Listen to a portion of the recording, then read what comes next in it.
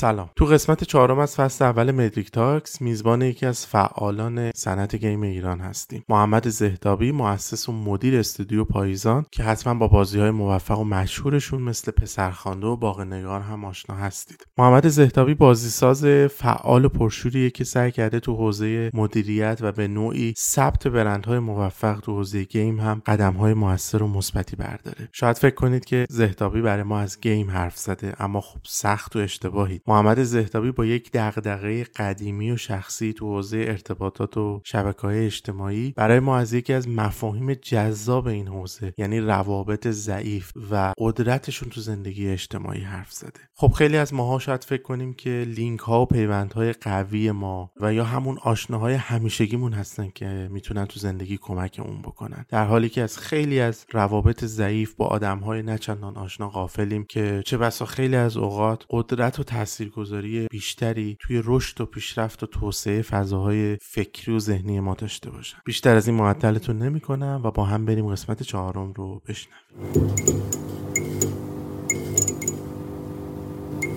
11 سال پیش یکی از دوستای آشنای من که توی کلاس با هم دیگه بودیم به من پیشنهاد داد که با هم دیگه بازی سازی رو انجام بدیم. خب من خیلی نمیشناختمش و خیلی رابطه نزدیکی با هم دیگه نداشتیم، ولی خب همون پیشنهاد باعث شد که 11 سال گذشته من توی حوزه بازی سازی بگذره و کلا زندگی من عوض بشه. خب این پدیده‌ای که برای خیلی از ماها ممکنه اتفاق بیفته، یعنی چیزی که یک نفری که خیلی با ما ارتباط صمیمی نداره ولی باعث بشه که زندگی ما تغییر بکنه.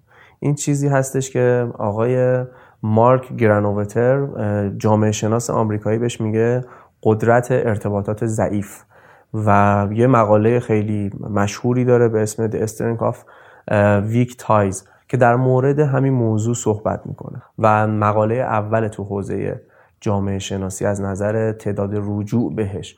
خب یعنی چی؟ ما در مورد چی داریم صحبت میکنیم؟ ما اگه روابط اجتماعیمون رو بیایم به دو دسته قوی و ضعیف تقسیم بندی بکنیم، بعضی از روابط ما روابط قوی هستن، مثل رابطه‌ای که ما با دوستای صمیمیمون داریم، با پدر و مادرمون داریم و با آدم‌هایی که توی کامیونیتی‌هایی که ما اونجا عضو هستیم تو اون کامیونیتی هستن. مثلا فرض بکنید من یه آدمی هستم که اخبار بازی دنیا رو دارم دنبال میکنم، یعنی میدونم که کدوم بازی قرار منتشر بشه، کدوم تیم بازی سازی داره چه بازی میسازه، کدوم کارگردان داره تو کدوم شرکت کار میکنه. خب من توی کامیونیتی هستم و با اون افرادی هم که توی اون کامیونیتی هستن یه ارتباط تنگاتنگی دارم، از این جهت که باهاشون در ارتباطم، به همدیگه پیغام میدیم، با همدیگه صحبت میکنیم، ممکنه روزانه در تماس باشیم. خب اینا طبق تعریف ایشون به اینا میگه لینک های قوی یا ارتباطات قوی. خب ولی یه دسته دیگه هم هستن که ما ممکنه سال یه بار ببینیمشون، ممکنه سال یک بار یک پیغام تبریکی برای هم دیگه بفرستیم، یا اگر بخوایم مثلا یه همچین چیزی رو ببریم تو شبکه‌های اجتماعی مثلا اینستاگرام، فرض بکنید کسایی که تو فالوورهای ما هستن ولی به ما پیغام نمیدن، هیچ وقت هیچ پستی رو با ما شیر نمیکنن، هیچ وقت هیچ کدوم از استوری‌های ما رو ریپلای نمی‌کنن، ولی تو فالوورهای ما هستن، نهایت یه لایک میکنن. اینا میشن ارتباطات ضعیف ما. یک کسایی هم هستن که هر چیز بامزه‌ای میبینن، هر چیز باحالی میبینن برای ما میفرستن، علایق ما رو میشناسن، میدونن که مثلا من مثلا به گربه ها علاقه‌مندم، مثلا به بچه‌ها علاقه‌مندم، هر موقع یه چیز جالبی در مورد این حوزه میبینه برای من میفرست، یا مثلا به تکنولوژی یا مثلا بازی مس افکت مثلا من علاقه دارم، هر موقع یه خبری، یه اسکرین شاتی از این بازی میاد بیرون برای من میفرسته. خب این دو تا گروهی که همه ارتباطات اجتماعی ما رو در بر میگیره، اگه بخوایم تقسیم بندی بکنیم، یه گروه همیشه کوچیک‌تره، اون گروهی که ما ارتباطات قوی باهاشون داریم، هر روز باهاشون در تماسیم. خیلی اگر آدم اجتماعی و اکتیوی باشیم، یا بیشتر از 50 نفر نمیتونه باشه، ما بیشتر از 50 نفر نمیتونیم به صورت مدام در تماس باشیم. اما اون گروهی که گروه روابط اجتماعی ضعیفه، اونا میتونه بزرگ بشه، محدودیت خاصی نداره. حتی این شبکه‌های اجتماعی تقریبا اینو به سمت بی‌نهایت یا طبق قانون پاورلا به سمت بی‌نهایت برده. خب اینجا میبینیم که یه اتفاق عجیبی میفته، یه اتفاق جالبی میفته. این اتفاق جالبه چیه؟ چرا باعث میشه که آدم‌هایی که ارتباطات ضعیف زیادی دارن آدم‌های خوش‌شانس‌تری باشن، آدم‌های موفق‌تری باشن و به جایگاه‌های بالاتری توی اجتماع برسن. چرا این اتفاقی میفته؟ دلیلش اینه که اون آدم‌هایی که ارتباطات ضعیف زیادی دارن به کامیونیتی‌ها یا گروه‌های مختلفی وصل میشن. مثلا من عاشق بازیسازی‌ام، عاشق بازی کردنم و مثلا موسیقی هم دوست دارم. خب ولی ورزش حرفه‌ای رو دنبال نمی‌کنم، ولی دنیای پت‌ها رو دنبال نمی‌کنم، ولی نقاشی رو به صورت حرفه‌ای دنبال نمی‌کنم. اما یک نفری رو میشناسم که توی شبکه اجتماعی فالوش کردم و اونم منو فالو بک کرده و توی حوزه مثلا ورزش حرفه‌ای داره کار میکنه. من از طریق پستای اون، از طریق استوریای اون با دنیای ورزشکارا آشنا میشم. خب این باعث میشه که این تعداد موقعیت‌های زیادی که برای من پیش میاد به واسطه این ارتباطات اجتماعی که دارم باعث میشه که من آدم خوششانس‌تری به نظر برسم، در صورتی که خیلی از این ارتباطات اجتماعی هم خودشون نیاز به تلاش و زمان و مهمتر از همه نیاز به اون مایندست داره. یعنی ما باید این مایندست تو ذهنمون باشه، اون چارچوب ذهنی، اون طرز فکر ما باید اینطوری باشه که اگر من میخوام یک آدم موفقی بشم نیاز دارم که توی دنیاهای مختلف مسافرت بکنم، برم اونجا ببینم چه خبره، آدم‌هایی رو از گروه‌های مختلف بشناسم، باهاشون در تماس باشم و آدمی که ذهنش و چارچوب ذهنیش این باشه که من میخوام تغییر بکنم، برای تغییر کردن نیاز به یک دستاویزی داره از آدم‌های دیگه‌ای که زیاد نمی‌بینتشون، دنیاهای جدید و دنیاهای متفاوتی. یه مثال که خب توی ادبیات ما هم هستش و احتمالاً همه ما هم در موردش شنیدیم، دیدار شمس و مولاناست. خب مولانا یه آدمی بوده که خیلی مشهور بوده توی اون دوران، پدرش یه عالمی بوده، کتاب نوشته بوده و خیلی آدم سرشناسی بوده.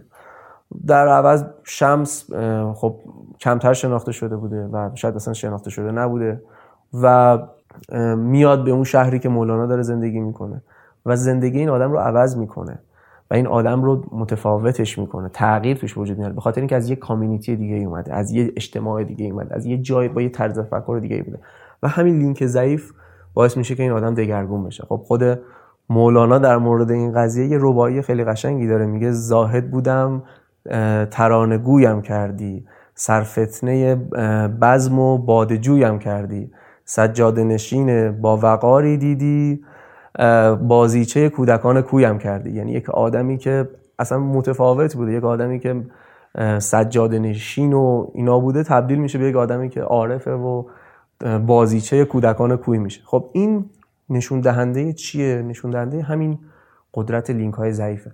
خب تو دنیای قدیم قبل از این که بخواد انقدر تکنولوژی اینا پیشرفت بکنه، این لینک ضعیف وجود داشت، ارتباطات ضعیف وجود داشت، ولی کی خودش رو نشون میداد؟ وقتی مثلا ما توی مراسم عروسی بودیم، یه میزی بود که مثلا دوستای داماد نشسته بودن اونجا، یه میز دیگری هم بود که مثلا خانواده دایی داماد نشسته بودن اونجا و مثلا فرض بکنید که پسر دایی داماد دوستای داماد میشناسه و میره یه دونه از اون دوستای داماد میشناسه و همینجوری میره روی میز اونا میشینه و این ارتباط ضعیفی که با یکی از دوستای داماد داره باعث میشه که اون وارد یک کامیونیتی جدیدی بشه، یک آدمای جدیدی رو ببینه. دور اون میز ممکنه 1 ساعت یا 2 ساعت در مورد مسائلی صحبت بشه که قبلا این آدم نمیشنیده. مثلا در مورد این که پنجشنبه قراره بریم فوتبال بازی بکنیم، مثلا در مورد این که من توی بیزینسی سرمایه گذاری کردم، مثلا این که من توی شرکتم میخوام استخدام بکنم. همه اینا برای اون آدم اتفاق نمیافتاد اگر اون لینک ضعیفش رو نداشت، در مورد اون لینک ضعیفش جستجو نمیکرد.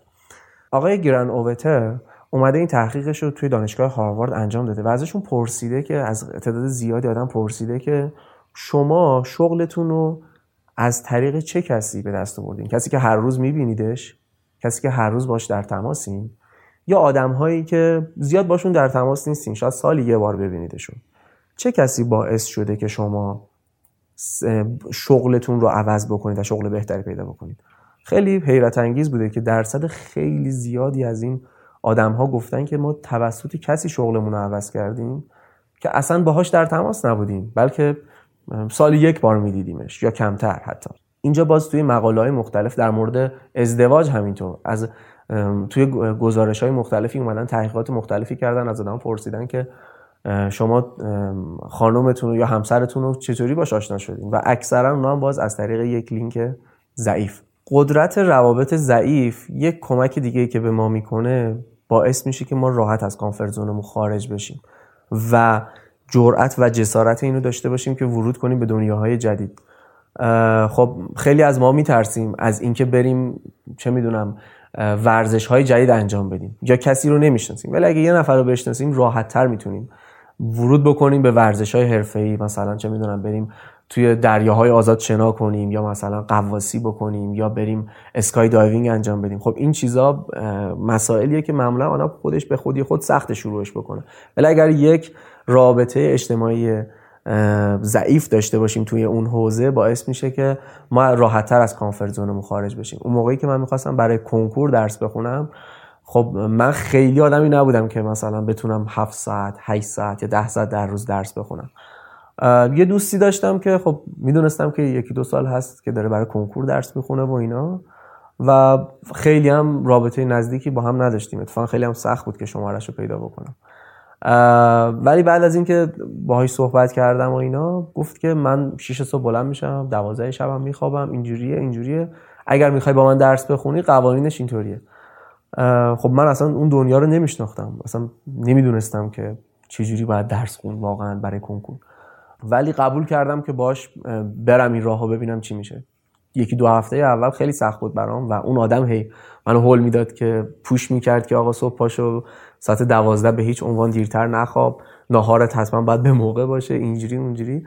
ولی همون یه آدمی که واقعا برای من یه آدم خیلی دوری بود یه کاری کرد که من مثلا 4 ماه از زندگیمو 12 و 1 دقیقه نخوابیدم، یعنی همش سر 12 شب من خواب بودم یا سر 6 صبح بیدار بودم.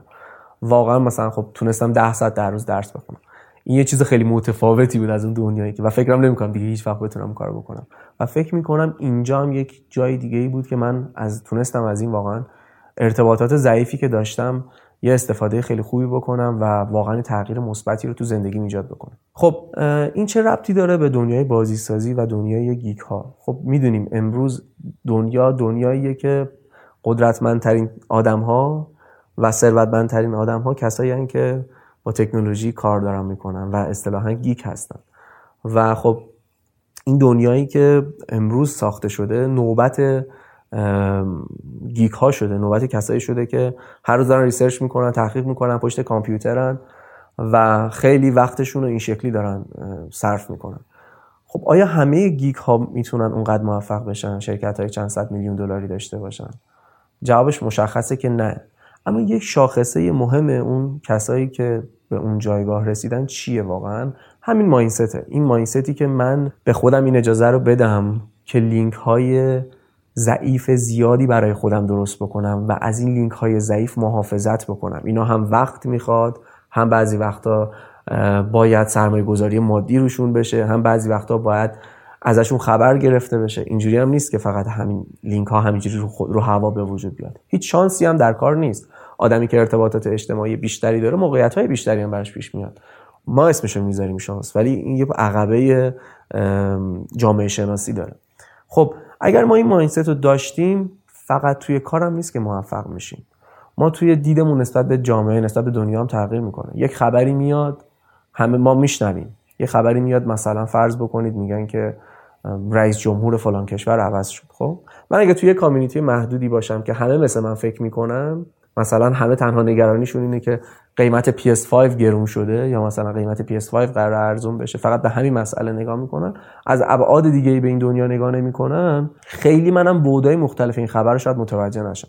ولی اگر تو گروه ورزشکارا باشم، تو گروه هنرمندان باشم، تو گروه‌های دیگه‌ای آدمای مختلفی رو بشناسم، این باعث میشه که من عمق یک خبر رو بهتر درک بکنم، یک آدم چند بعدی بشم.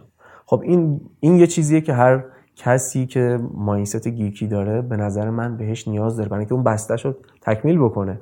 شما اگر بخوای یه مایندستی داشته باشی که تغییر بکنی، پیشرفت بکنی، بهبود خودتو ببخشی، نیاز به این داری که الگوهای مختلف از دنیاهای مختلف داشته باشی و از اونها استفاده بکنی. خب این توی مسائل اجتماعی خودشو نشون میده، تو جاهای دیگه هم باز خودشو نشون میده که هر چقدر ما این روابط اجتماعیمون رو بزرگتر بکنیم و داشته باشیم، هرچند ضعیف، یعنی هرچند مهم نیستش که قدرتشون چقدره، مهم دایورسیتیشونه، مهم اینه که اینا به کامیونیتی های مختلف وصل بشن، نه اینکه حتما خیلی لینک های قوی باشه. پس این یه نکته خیلی مهمیه که اگر ما اینو رعایت بکنیم قطعا میتونیم توی پیشرفت شخصی، توی پیشرفت کاری و توی بلوغمون بیشتر از این قضیه استفاده بکنیم. من خیلی ممنونم که توجه کردیم به صحبت‌های من. امیدوارم که مفید بوده باشه.